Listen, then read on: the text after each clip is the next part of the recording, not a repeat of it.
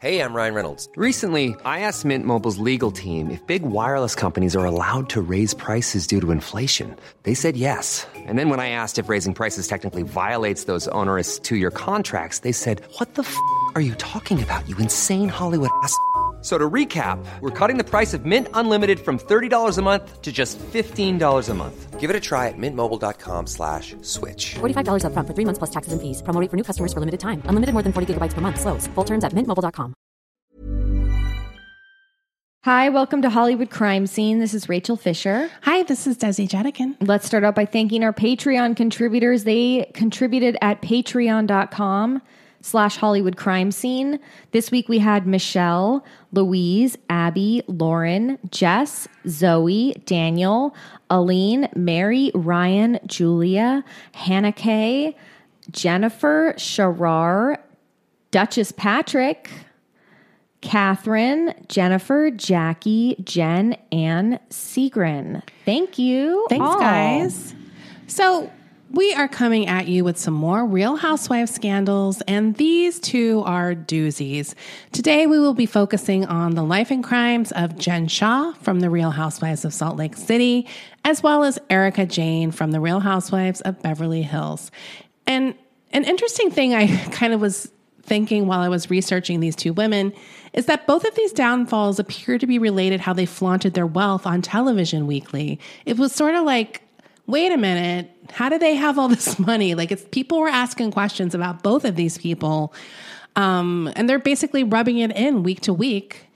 And then the people they defrauded are seeing this on TV and are like, do you know what I mean? Like, yeah, and I remember one of the first things I learned about Jen Shah after Real Housewives of Salt Lake City aired was there were whispers, and I think it was like pretty much confirmed, that her house, the Shah Chateau. Yeah.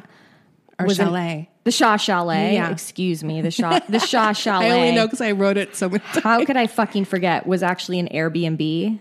Oh. That she rented for the show. Oh my God. Well, I mean, that brings up a point about this show is like everyone is trying to look as wealthy as possible. And oftentimes they aren't as wealthy as they appear on the show. And they're all kind of spending beyond their means to appear richer. And in this documentary I watched, it's called The Hustler and the Housewife. It's on Hulu. I'll get more into that later about Erika Jayne. The housewives who were interviewed on that documentary talk about that. Like they had to come, one of them had bought like $20,000 sunglasses. Like it's like all about showing how rich you are. So it does become very competitive. Now, it's no wonder that a lot of people on these shows have gone bankrupt. They've been accused of not paying bills, back tax scandals, et cetera, because they're all basically spending beyond their means. I think only a few of them are actually quite wealthy.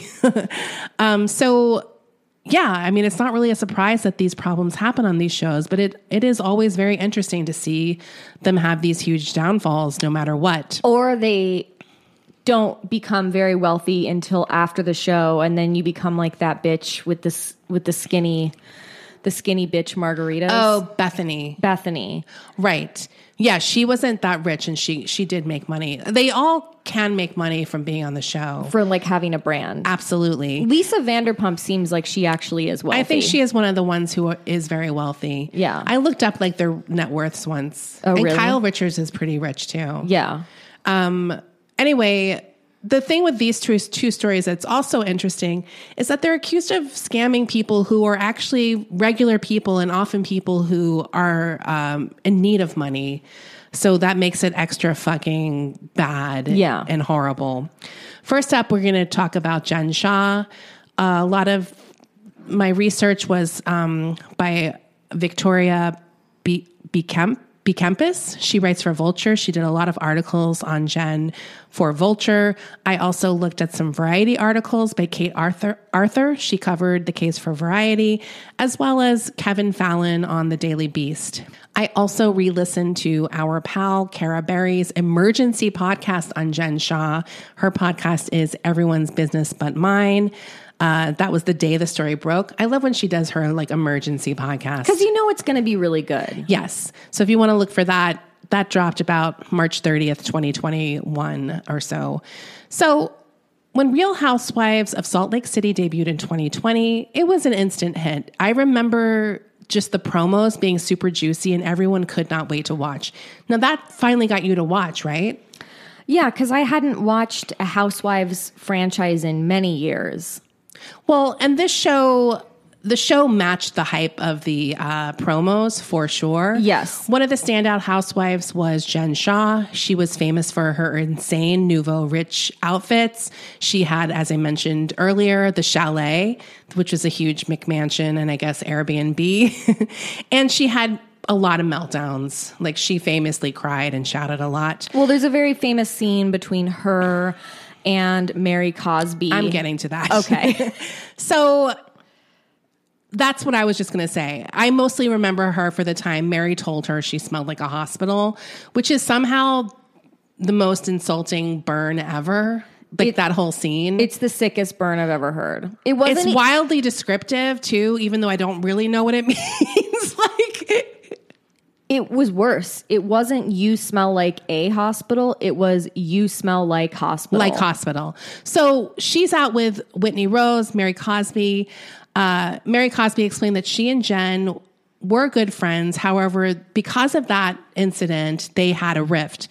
And as Rachel said, it smelled like hospital. I don't even know that she claims she didn't really direct it at Jen, that she just said it smelled like hospital. While she was out with Jen and some other people, she said that she is very sensitive smell for hospitals and it takes her to a very dark place. She could smell that smell anywhere.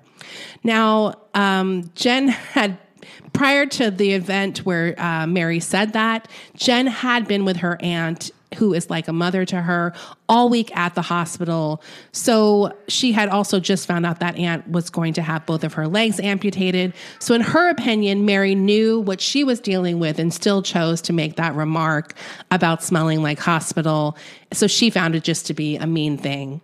Now, at some point, Mary and Jen talk about this at Meredith Marks' birthday party. They go all through it. And Mary shares that the reason she is sensitive to hospital smell is because she had undergone 12 surgeries to remove her odor glands. Now, I looked this up because I was like, what is that?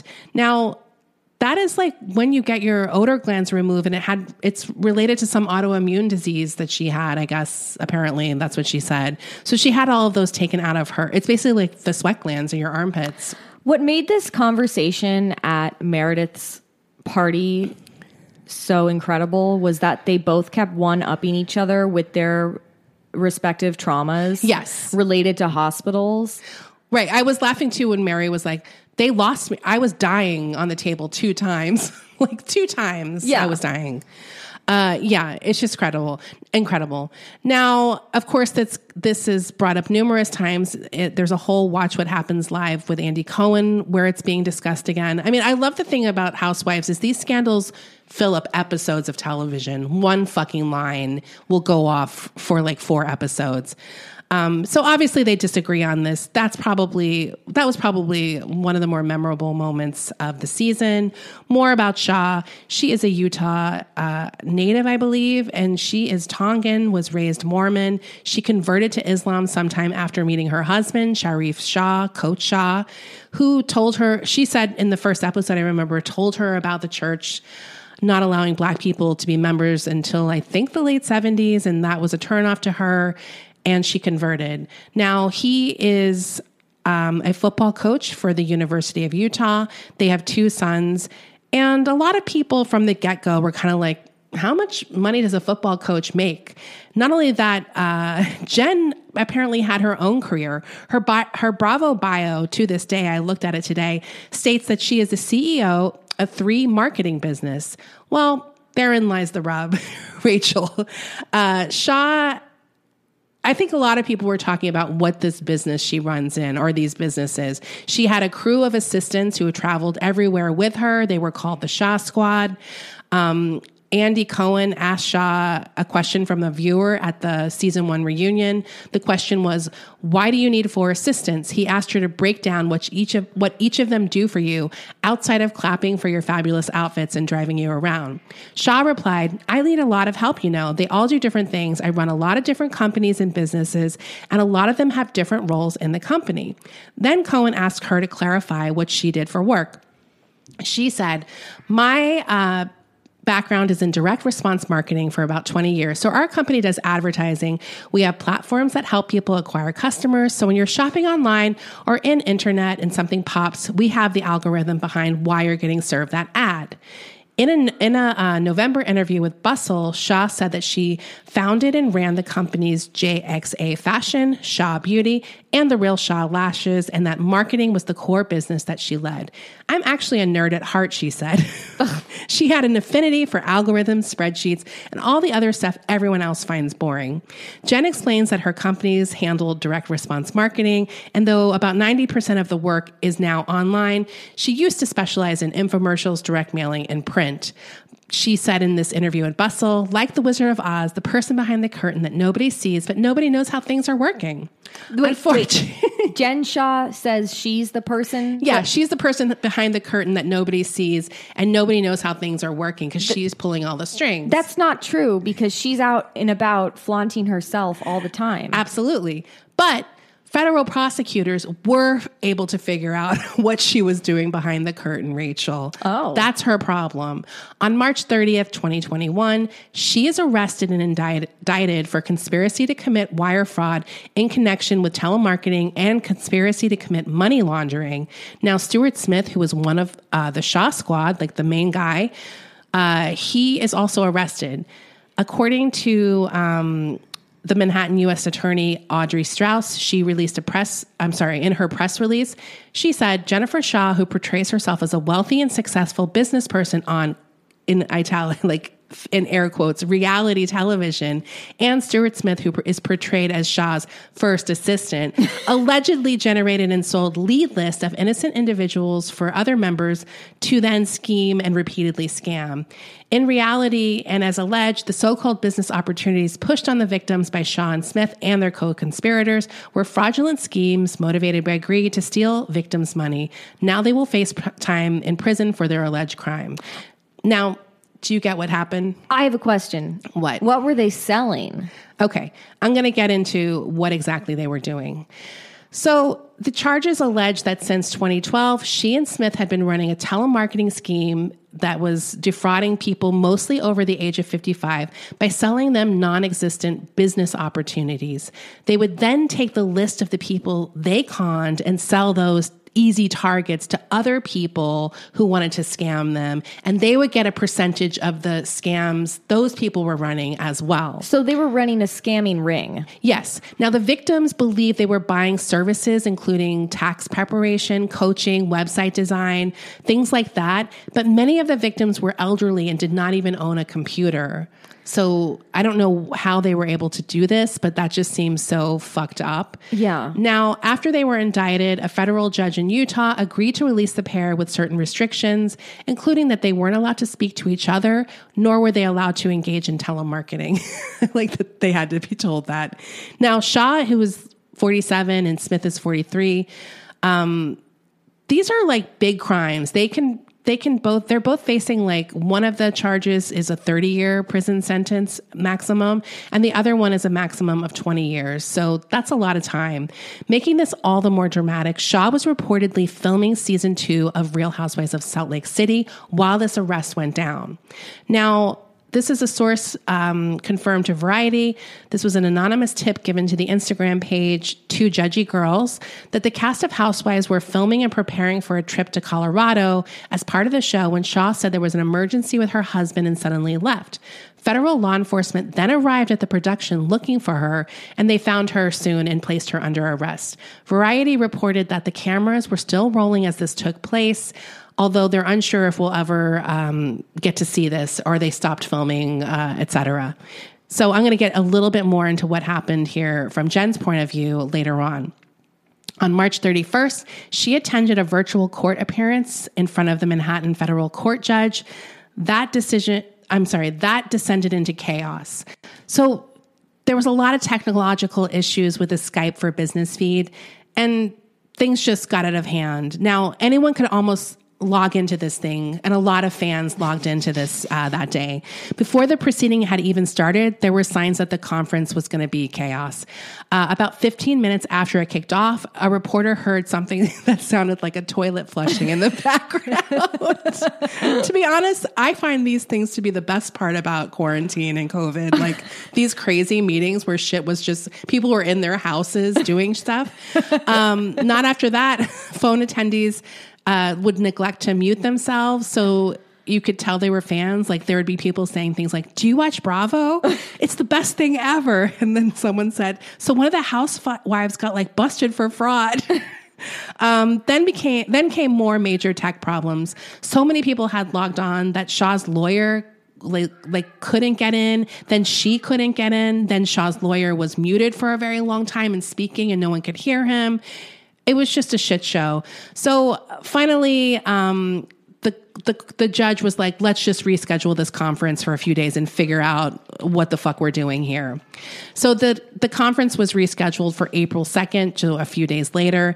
She pleads not guilty to both charges during this arraignment, and Smith also pleads not guilty.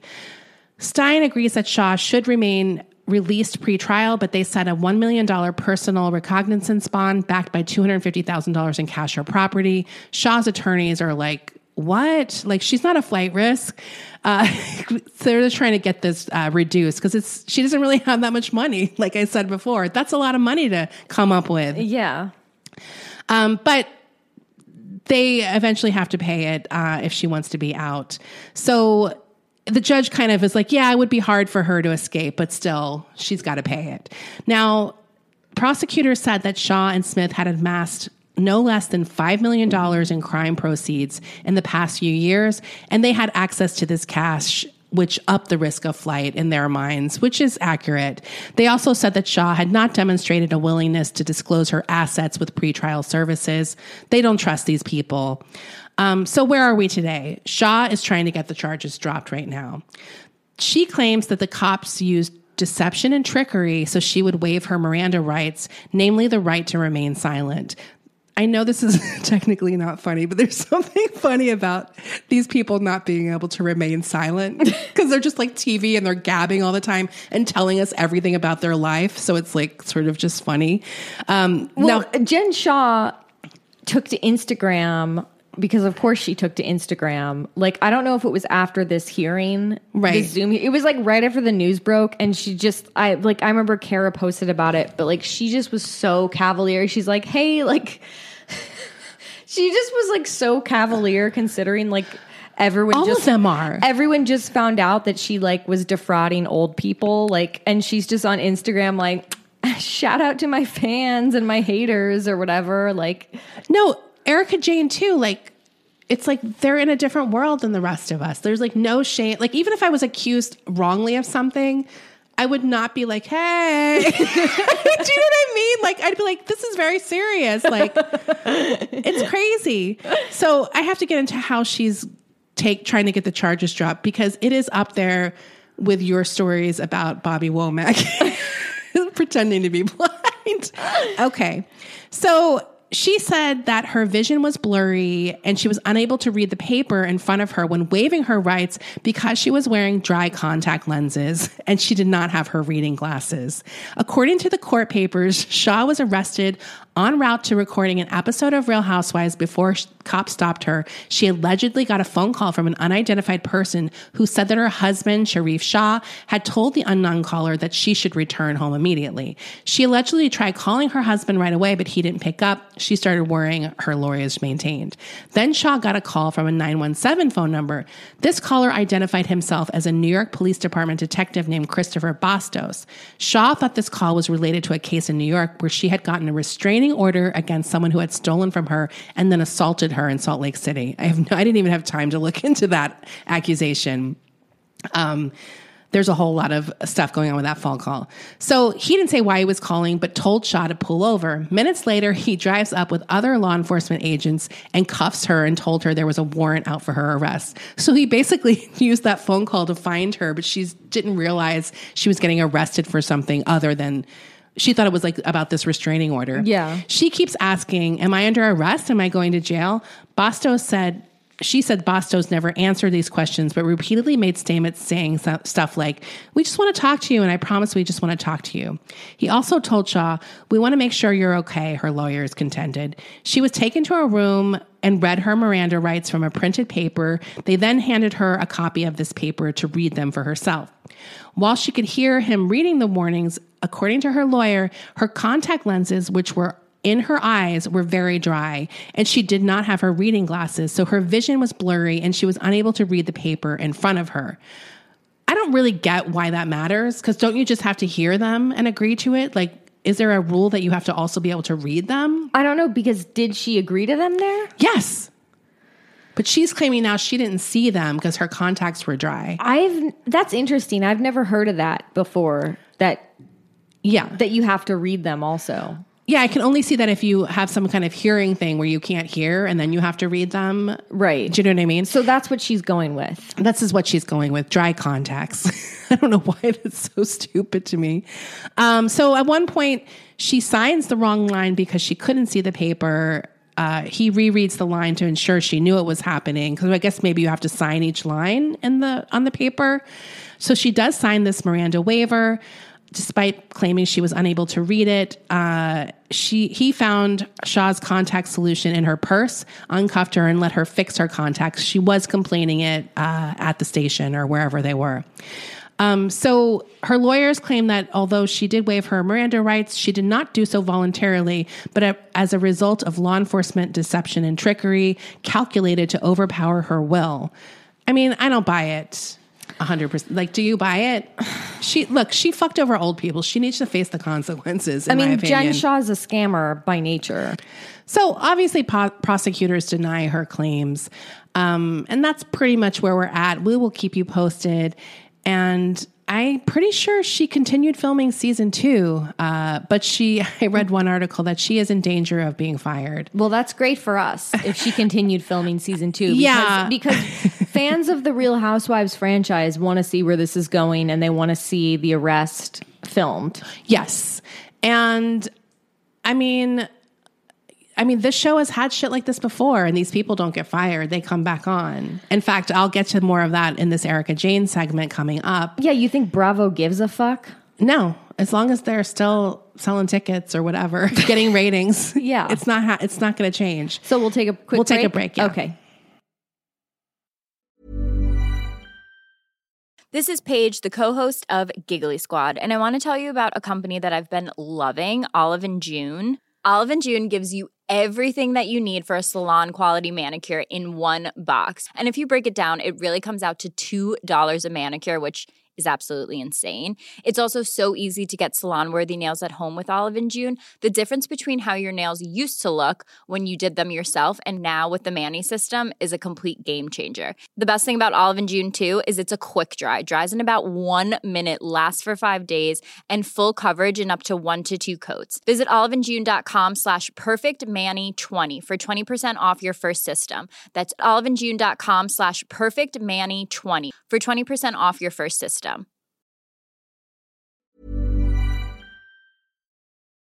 I'm the queen of starting a free trial offer and forgetting to cancel it, oftentimes being charged for months for something I'm not even using. If I asked you how many subscriptions you have, would you be able to list all of them and how much you're paying? If you would have asked me this question before I started using Rocket Money, I would have said yes, but let me tell you, I would have been so wrong. I can't believe how many I had and all the money I was wasting. With Rocket Money, I can see all of my subscriptions in one place, and if I see something I don't want, I can cancel it with a tap. I never have to get on the phone with customer service. They'll even try to get you a refund for the last couple of months of wasted money and negotiate to lower your bills for you by up to 20%. All you have to do is take a picture of your bill, and Rocket Money takes care of the rest. Rocket Money is a personal finance app that finds and cancels your unwanted subscriptions, monitors your spending, and helps lower your bills.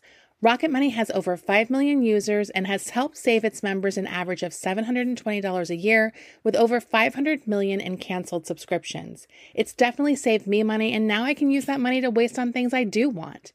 So stop wasting money on things you don't use. Cancel your unwanted subscriptions by going to rocketmoney.com/Hollywood crime scene. That's rocketmoney.com/Hollywood crime scene. So now we're on to Erika Jayne. She is a housewife who did not get fired throughout her scandals. In fact, she's on this season, and we're getting a lot of fucking insight into what's going on in her life. I'll get to that more later. I have a question. Yeah. Okay. I was telling you before we started recording that I watched like the first 2 seasons of Beverly Hills when they were on. Yeah. But I stopped watching altogether. Do people like Erika Jayne? I mean, I think people liked her. I have never been a huge fan of her. I think she's entertaining for the show. Yeah. But she's like a very cold person. And that's a criticism she gets from the other housewives as well. Right. So she hasn't ever been one of my favorite housewives, but she definitely supplies drama on the show. So in that regard, she's good. Whenever someone asks me that type of question, I'm always like, well, what do you mean by do I like them? Do I like them for the show, or would I be friends with them in real life? I think I asked you that about Darcy. I'm like, do you like her? Or I like Darcy. Yeah. See, I don't like Erika the way you like Darcy. Right. Like I would never want to hang out with her. Right. I mean, and obviously I would, because I'd want to see what happens, but not as a real friend or anything. Right. So the main sources I used for this was the documentary I mentioned up top called The Hustler and the Housewife. That is an ABC News documentary that is up on Hulu. It's really good. I think even if you don't know her or watch the show, it's still very interesting. I used her memoir, Pretty Mess, and a really in-depth LA Times article by Matt Hamilton and Harriet Ryan. I also watched the latest episode of Real Housewives of Beverly Hills, where she goes into a lot of the details. Because I think the episode just aired, but it was filmed in December, which is when a lot of this shit started hitting the fan. So let's get into her background, because she has quite a rags to riches story. Erika was born in Georgia in 1971, and she was raised by a single mother. She always dreamed of making it big in the entertainment industry. When she was 18 years old, she moved to New York City with her mom, and she started auditioning for small things. She, in her book, talks about auditioning to be a fly girl on In Living Color. She obviously didn't get it, but she said that she saw J-Lo audition. She also played the first ever dead person on Law and Order. Wait a minute. She played the first, so she was in the first episode of Law and Order? Or maybe she was like the dead body? I have no idea. That's what I'm saying. So she was in the first episode of Law and Order? That's what she said. Because they have a dead body in every episode. Where you see it? Yeah. I mean, I don't remember. But how long, when did that show start? 1990. Okay. So would that have been, she might have been around that time. Yeah. So maybe she did play the first dead body. We should look for pics. It's just weird. Like, why didn't she just say I was in the first episode of Law and Order? Well, I would probably want to say I was the dead body too. I mean, it's an interesting detail. I would say I was a dead body, but I would also say I was in the first episode. I don't know. She put it that way. It's just weird. She eventually gets a job in New Jersey dancing at a go-go club called Shaker's Bar. Now, this is a very famous, very famous. It's a pretty well-known bar. Later in life, when she's with her husband, Tom Girardi, the rich guy, they would fly their private jet into an airport that's directly across the street that she used to go-go dance at, which is definitely like a movie moment, right? It's a flex. Like, now you're in your private jet. I used to dance there. So this bar is right next to Satin Dolls, which is the set that was used for the Bada Bing in The Sopranos. Yeah. So that's the type of club we're talking about. Another housewife also got her start at Shaker's, Danielle Staub, and we will get to her when we do our Real Housewives of New Jersey episode eventually. This bar is located on Route 17 in Lodi, New Jersey. So you know what I'm talking about. Here's how Erica describes her time at Shaker's Bar in Pretty Mess. There were no lap dances or glamorous champagne rooms or anything like that. This was just dancing in a micro bikini and talking to the guys, all blue-collar dudes after work for their extra singles. I wish it had been something exciting like that, but none of that was happening in suburban New Jersey. This was way before my boob job, so I was small and natural. They were trying to get around the law. Like, it's hard to get a liquor license at a strip club. So a lot of these bars do like go-go clubs and bikini bars instead. And that's basically what this was. She didn't like it. She wanted a more glamorous stripping job, I guess. And she found this place creepy, but I kind of like those type of places. I mean, as long as the girls are being treated well, yeah, it sounds fun. Now, she describes her quick rise from shaker stripper to making all of her dreams come true, and how achieving your desires doesn't always bring satisfaction, but only desire for more, in an episode of Beverly Hills Housewives in season 10. She said, once you get something, there's always more, and then you want more, and then you want more. Moving to New York, then experiencing Shakers, getting married to Tom, turned into Erica Jane, Shoe Lines, and now Broadway. I mean, there are no limits. Well, apparently there are no limits when it comes to scamming people as well, Rachel. So she eventually does move to LA. At some point, she has like a relationship with a man and has a young son. She gets a job working at Chasen's. Now, her last name is Chahoy. I think that's how it's said. Chahoy. So Erica Chahoy meets Tom Girardi in the late 1990s working at Chasen's. Chasen's is a very famous Beverly Hills restaurant. He was the co-owner at the time, and she was waiting tables in the bar area. She's 28 years old at the time. He is 60, and he's a very successful lawyer. He's 60? Yeah.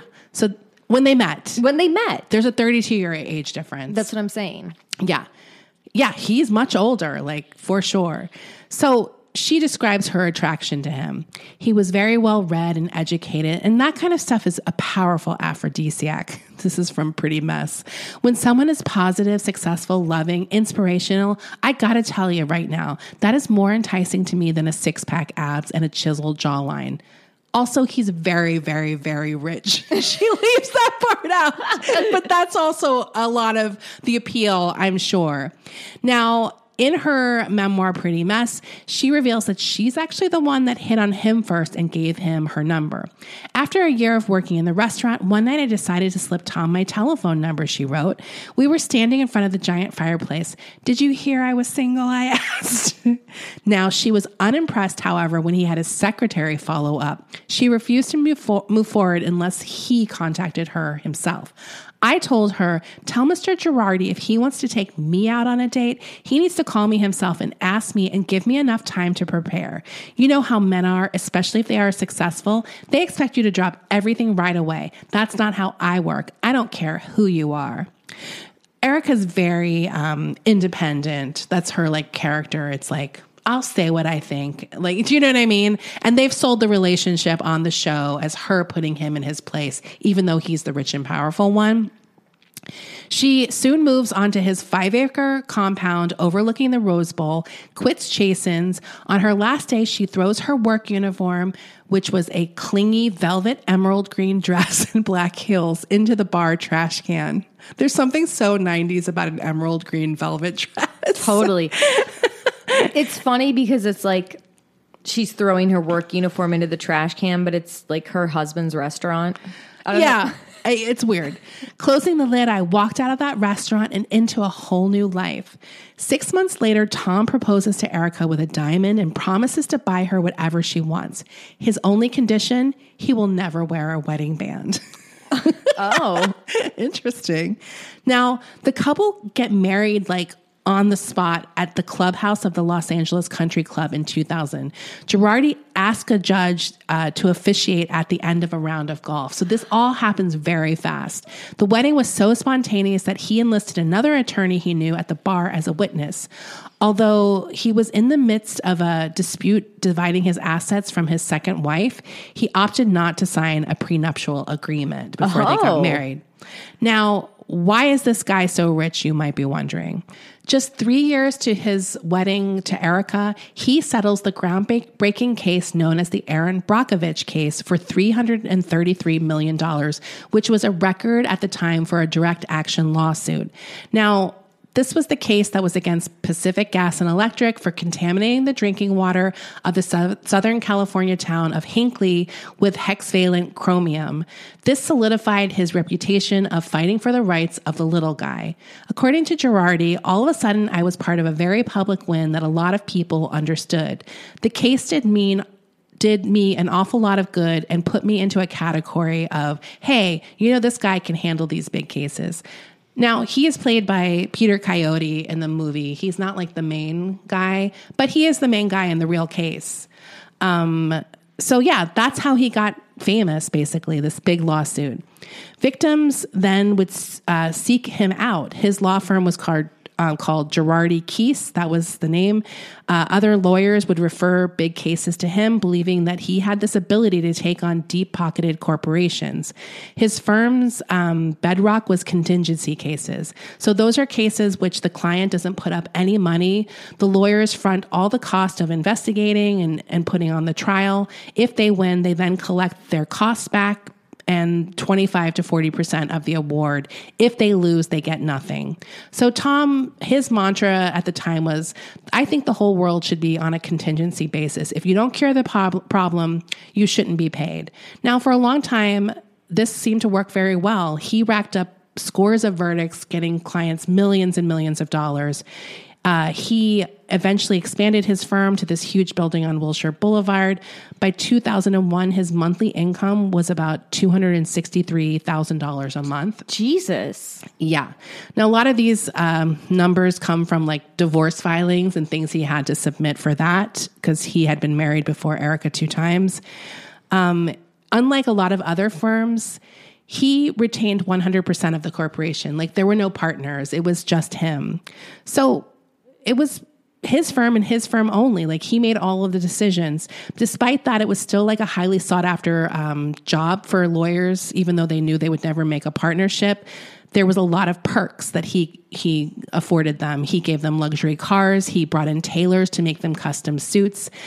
He had box seats at Staples Center. So these lawyers had like huge budgets to wine and dine their clients. He also was in this orbit in LA law, like he knew Johnny Cochran, like he knew all the big names. So if you worked there, you were going to meet all these people. He also belonged to like every country club and was at Morton's and Pacific Dining Car. Like he was just everywhere. Now he also would have these huge holiday parties with like big name people like Jay Leno, Burt Bacharach, Leanne Rimes, Penn and Teller, all like performing at these big parties. Not only that, Jay Leno performed there. Jay Leno. Look, I mean, I'm talking big names, Rachel. He came in denim suits. He also was a huge political contributions. Like he gave like $7.5 million in political donations to various candidates, including Gavin Newsom, who was like friends with him, and Erica was his favorite housewife. By the way, he said with a smile from this LA Times article, Gavin Newsom, what a sleazeball.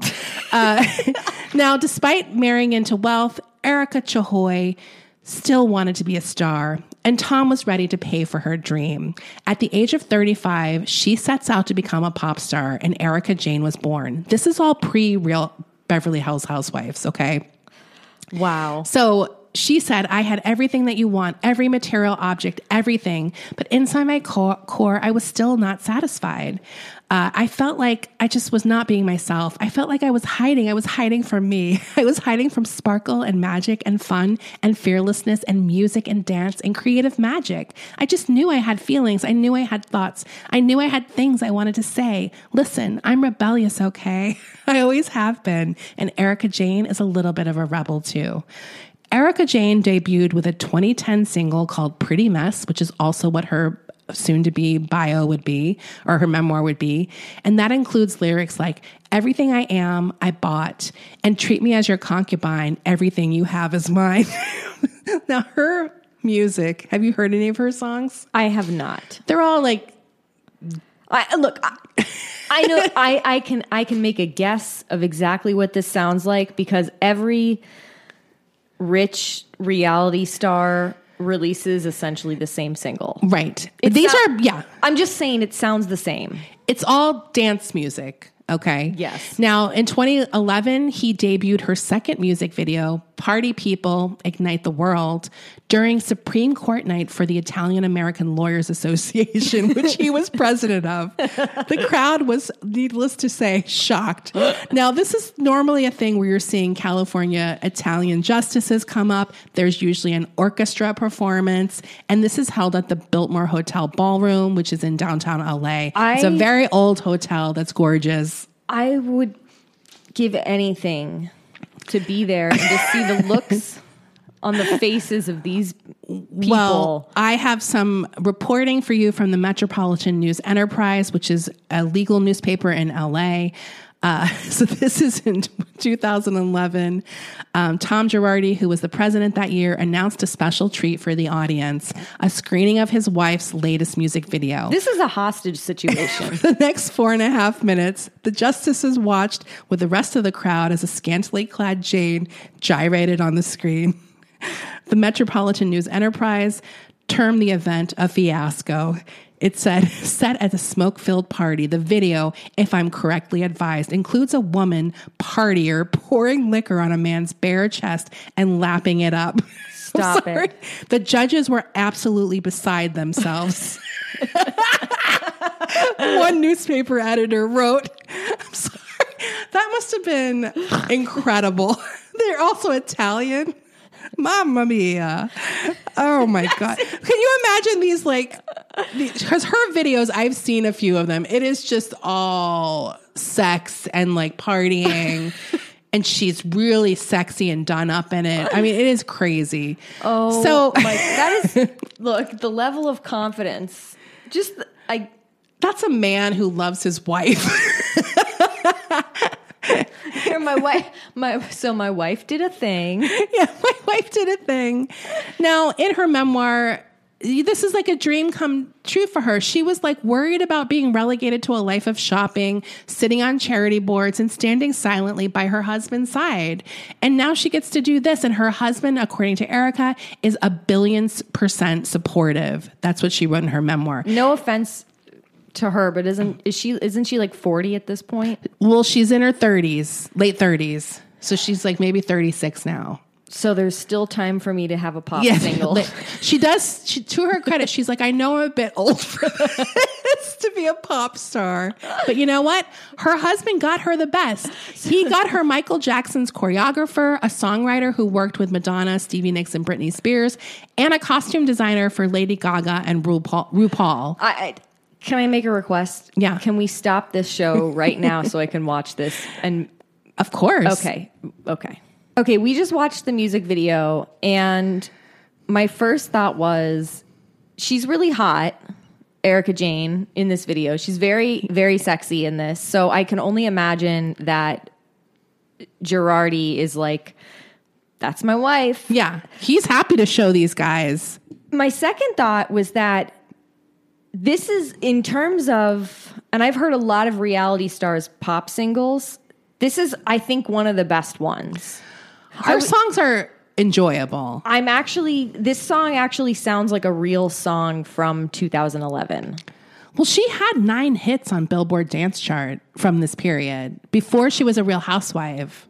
I mean, I don't know what hits constitute. Is that in the top 200? Oh, really? Okay. Yes. Oh, so she actually, okay. So that makes sense because I know she spent like a ton of money with the best producers, but this actually sounds like a real song. Yes. Well, she also toured in Asia, and she develops a cult following in the LGBT community at this point. So that's like a majority of her shows in America. She'll play these clubs. It's not a bad song. No. It's it's very on par with any other song of that era. Right. A dance track. Yeah. I agree.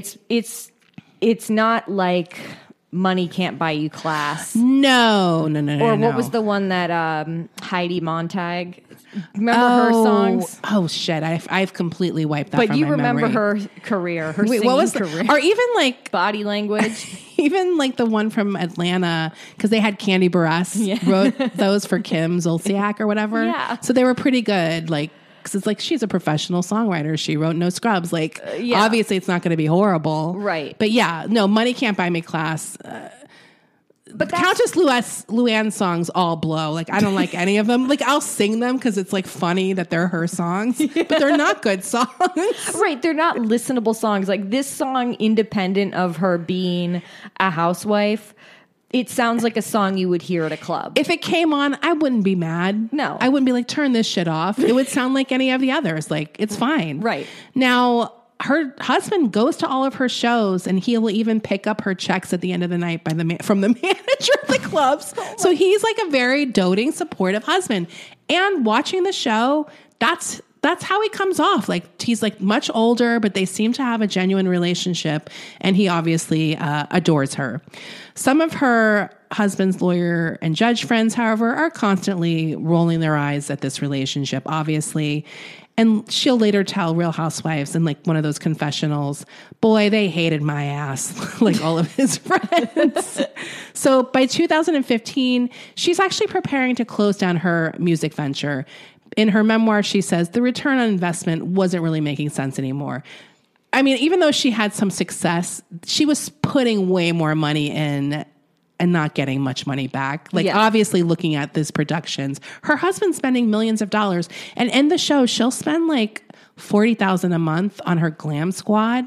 Like, every episode, she has different outfits, full hair and makeup at all times. And I think I read something where someone she showed up to like a podcast, and they told her it would be off camera, and she still showed up. Do you know what I mean? It's like that level of always looking camera ready. God, imagine how hot we could be if we had $40,000 a month for a glam squad. I wouldn't even know what to spend it on. Like, do you know what I mean? Like, I know. That seems like so much money. I would have so much fun trying to figure it out, though. Well, I guess I'd probably pay people really well. So maybe that's where a lot of it would go. Yeah. Yeah. So before she can announce this retirement from the music industry, she gets cast on Real Housewives of Beverly Hills. So that kind of ups her singing career, obviously, a lot.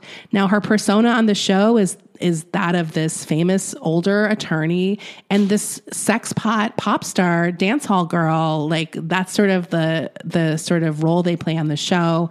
She is a cash obsessed pinup.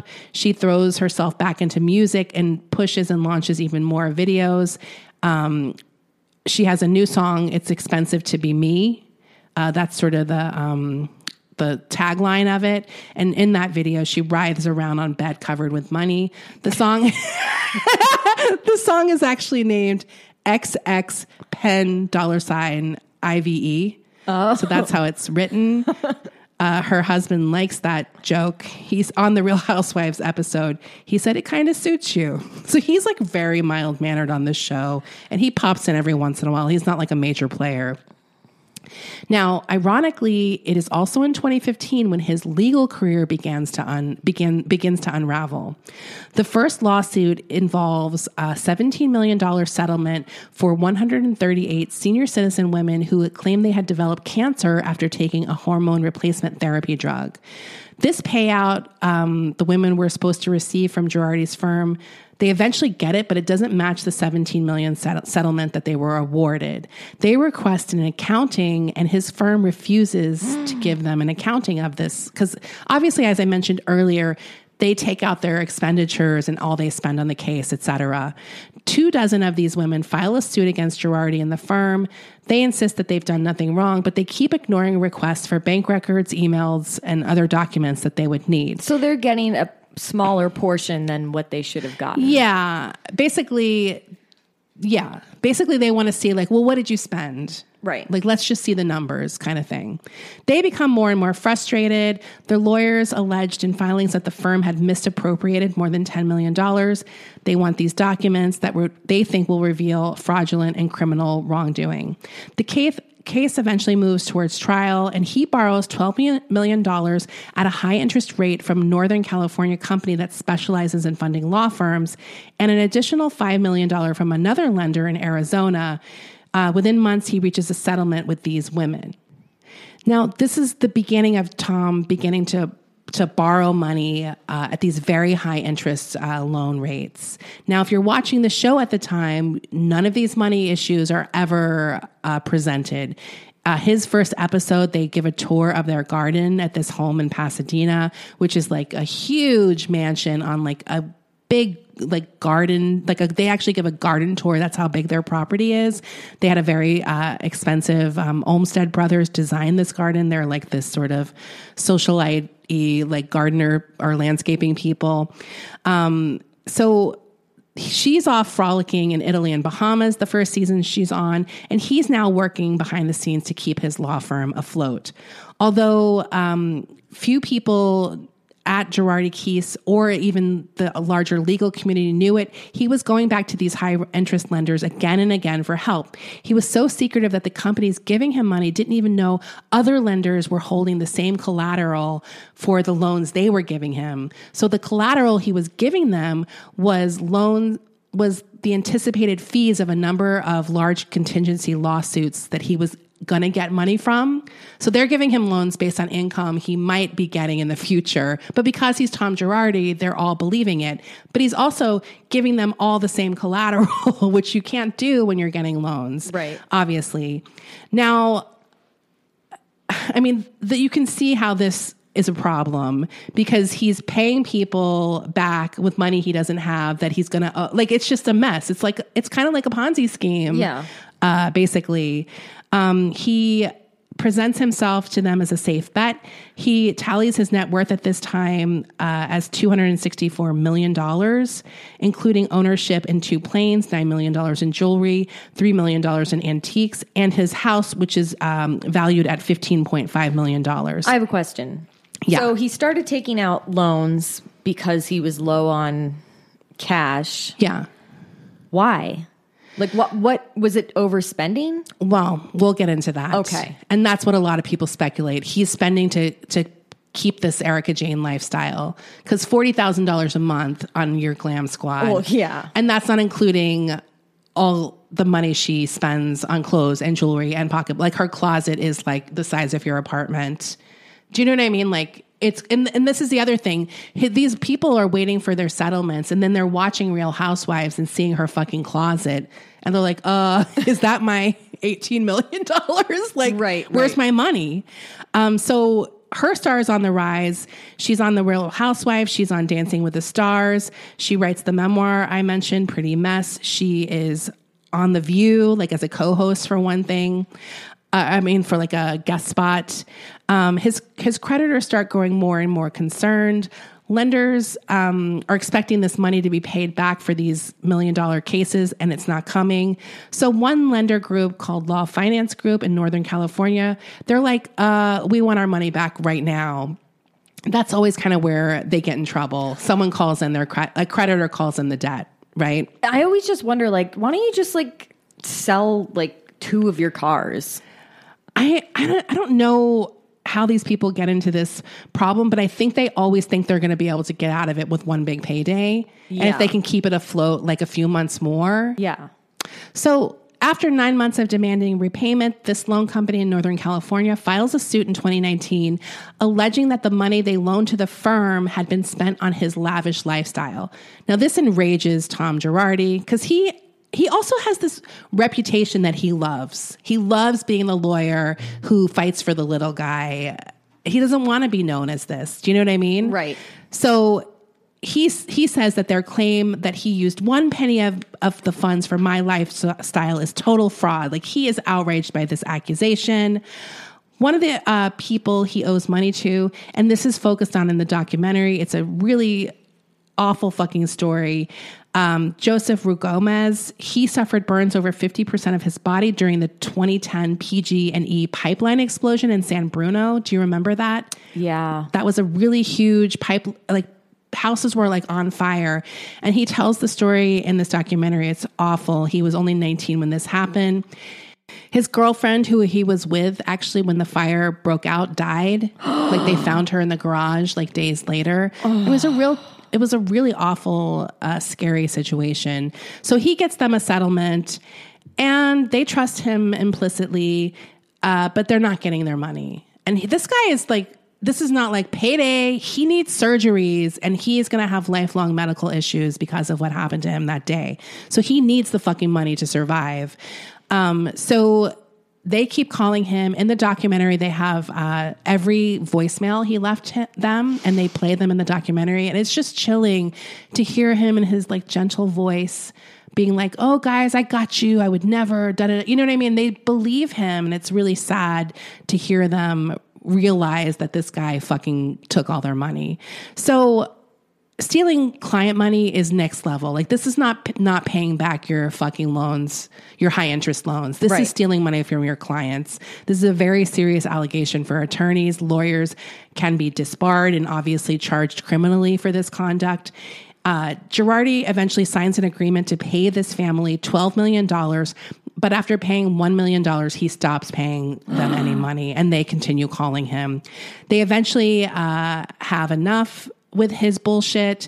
They haul him into court and make it clear that they would go to great lengths to get the money that he owes them.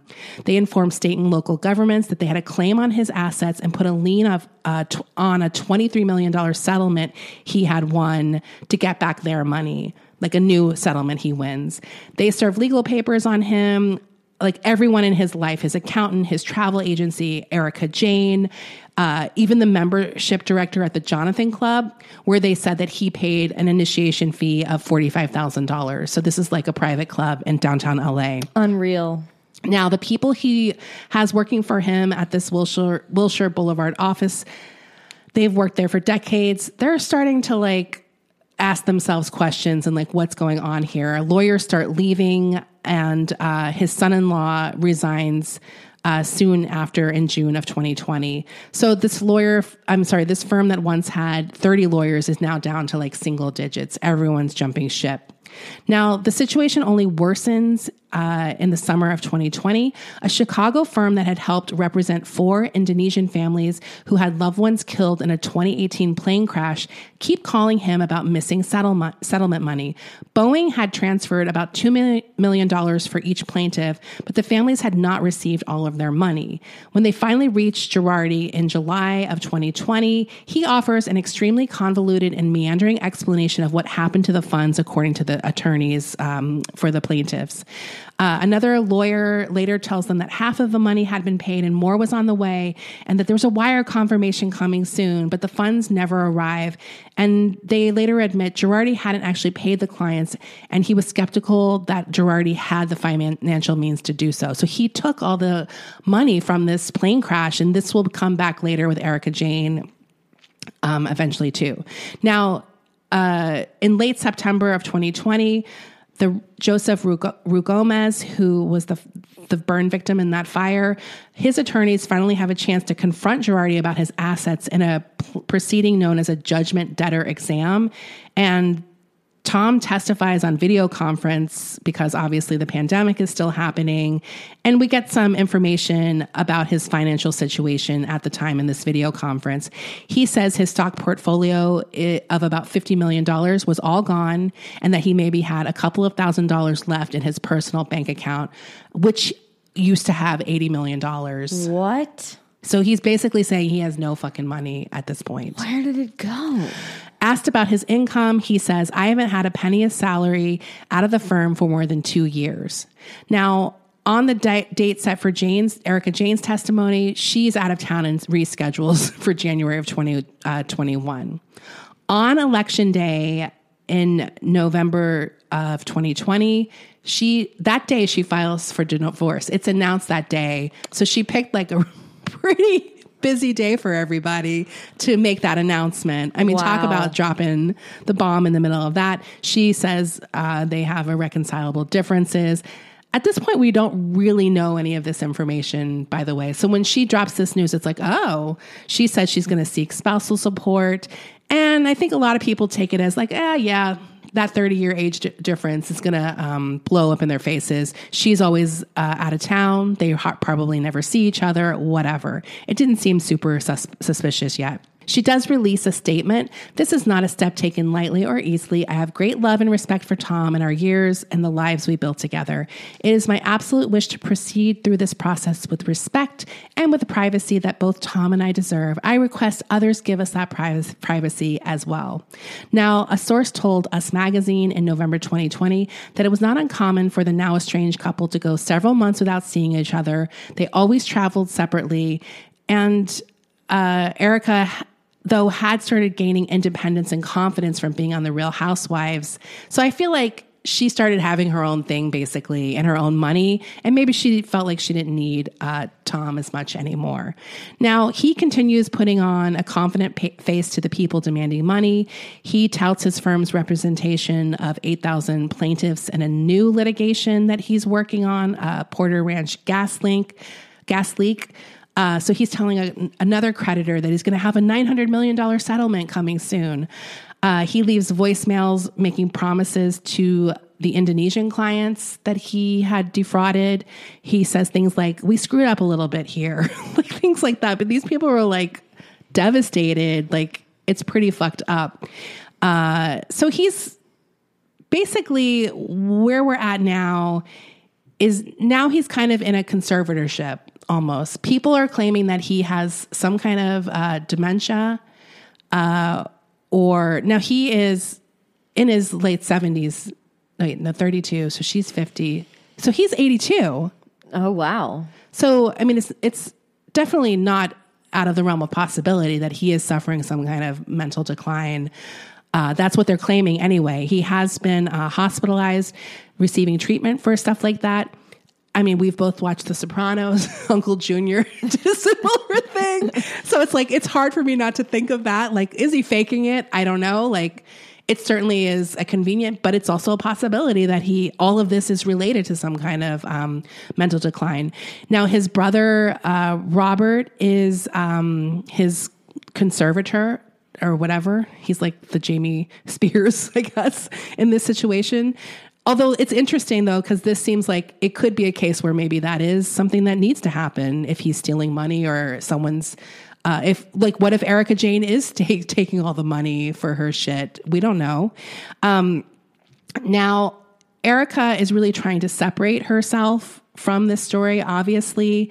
The episodes of Real Housewives that is airing now, as I think I mentioned earlier. Yeah. They're filmed in December. So this is like in December is when that big Indonesian lawsuit fraud started popping out. Like that was after the divorce and everyone's like, oh, is that why she's getting divorced? Like people thought the divorce was sort of a fraud. Like she was just doing it to take some assets and hide these assets because there was $25 million that was missing and it paid to Erika Jayne's music company.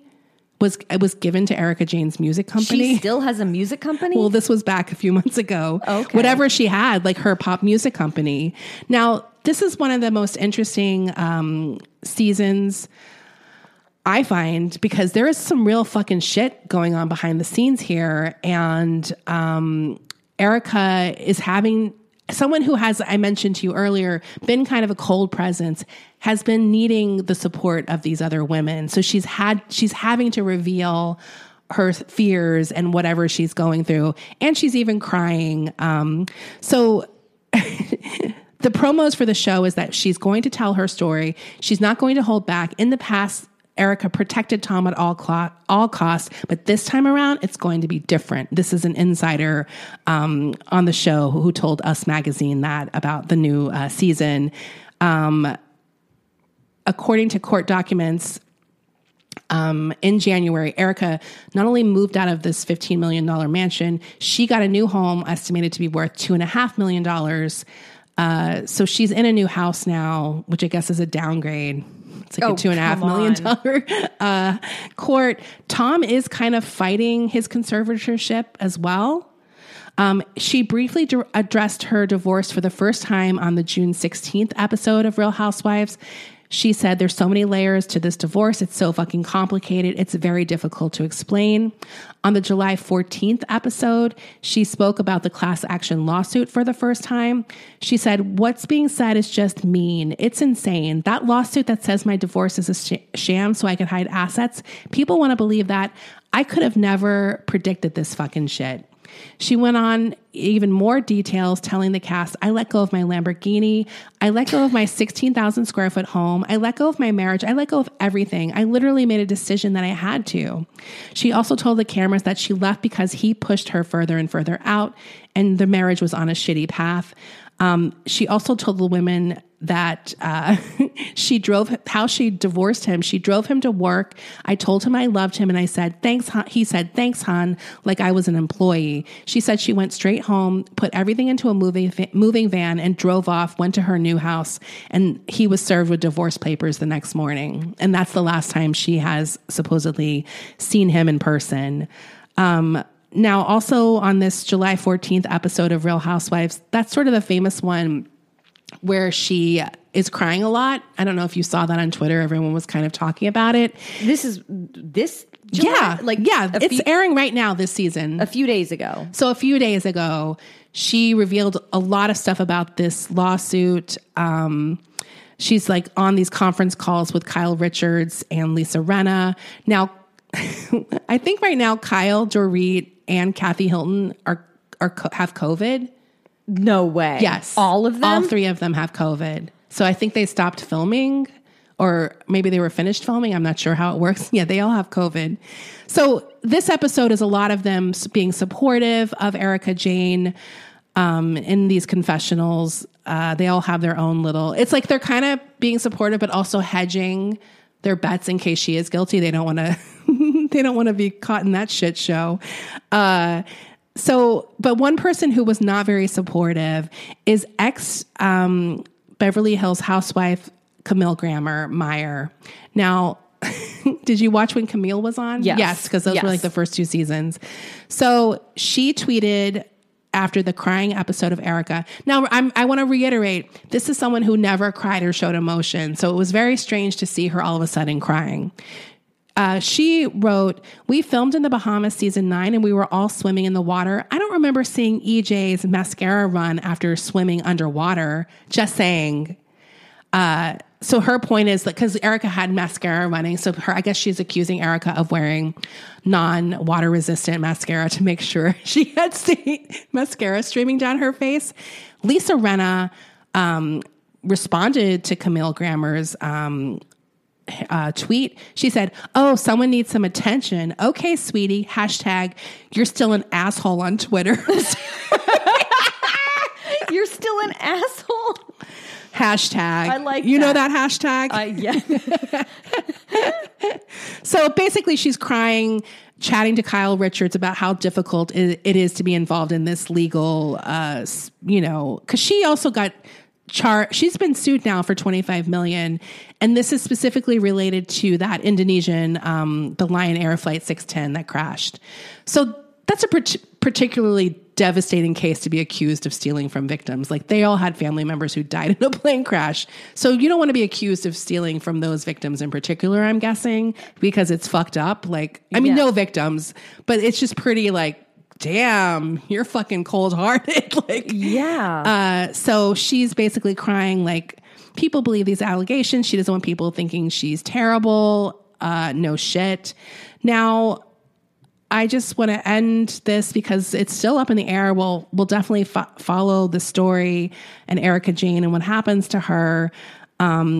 She definitely wants us to feel bad for her. I'm not there yet. I feel bad for the victims. Yeah. I don't really care. She'll be fine. Yeah. I don't think anything bad's going to happen to her.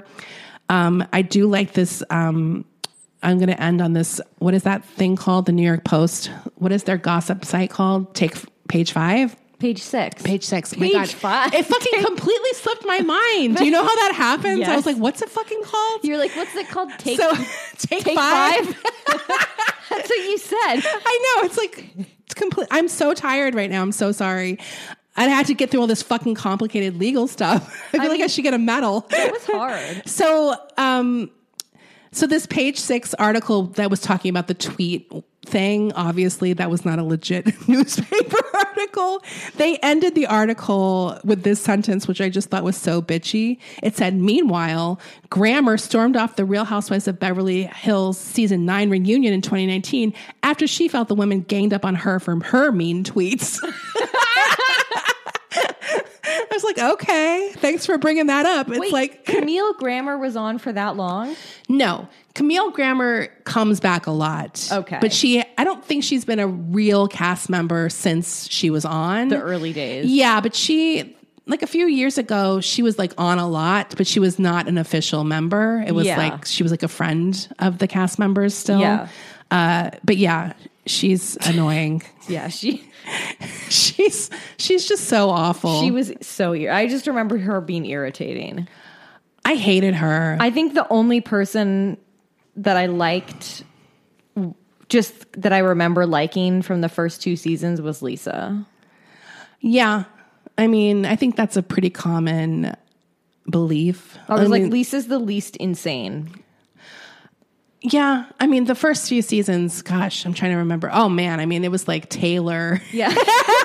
Adrian. Yeah. Who was married to the plastic surgeon. Oh, my God. Yeah. It's funny to think back. It's like, I mean, it's so different now because it's like Lisa Rinna and like. Yeah. And she's crazy. Because the first 2 seasons was the psychic dinner.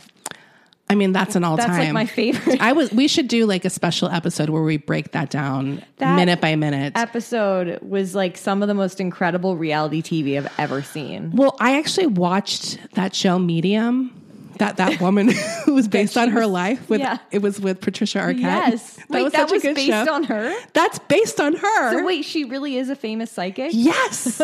Yes. She is Medium. She was a So when bitch. I was watching that, I was like, that's her.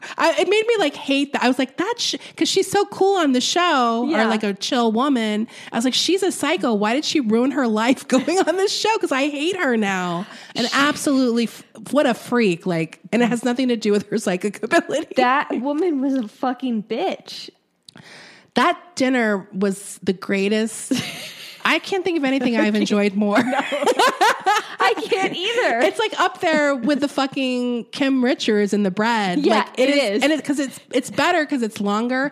Also, Faye Resnick is there. Like, it's just crazy. It's an insane. I need to watch it after we have to watch it. And just her like having that drink, and she's like drinking, and she was such a freak because she was so calm and collected, but saying the most insane things. That's what you gotta love. I love people who are oblivious to the drama they're causing. And they're completely unfazed by it. But because if I create a stir, I'm like, I'm so sorry. But everyone around her was like melting down. And she's like, I'm enjoying my apple teeny in Malibu. No one's going to tell me any different. I'm just going to keep saying. Oh my God. Okay. Cat attack. There's cats. Okay. Well, that's all we got. Well, we got to stop to watch that clip. Okay. Now. Okay. Bye. When you make decisions for your company, you look for the no-brainers. And if you have a lot of mailing to do, Stamps.com is the ultimate no-brainer. It streamlines your processes to make your business more efficient, which makes you less busy. Mail checks, invoices, legal documents, and everything you need to keep your business running with Stamps.com. Seamlessly connect with every major marketplace and shopping cart. Schedule package pickups and see your cheapest and fastest shipping options from different carriers. With rates up to 89% off USPS and UPS rates. And with the Stamps.com mobile app, you can take care of mailing and shipping wherever you are. Make the same no-brainer decision as over 1 million other businesses with Stamps.com. Sign up with code PROGRAM for a 4-week trial, plus free postage and a free digital scale. No long-term commitments or contracts. That's Stamps.com. Code PROGRAM.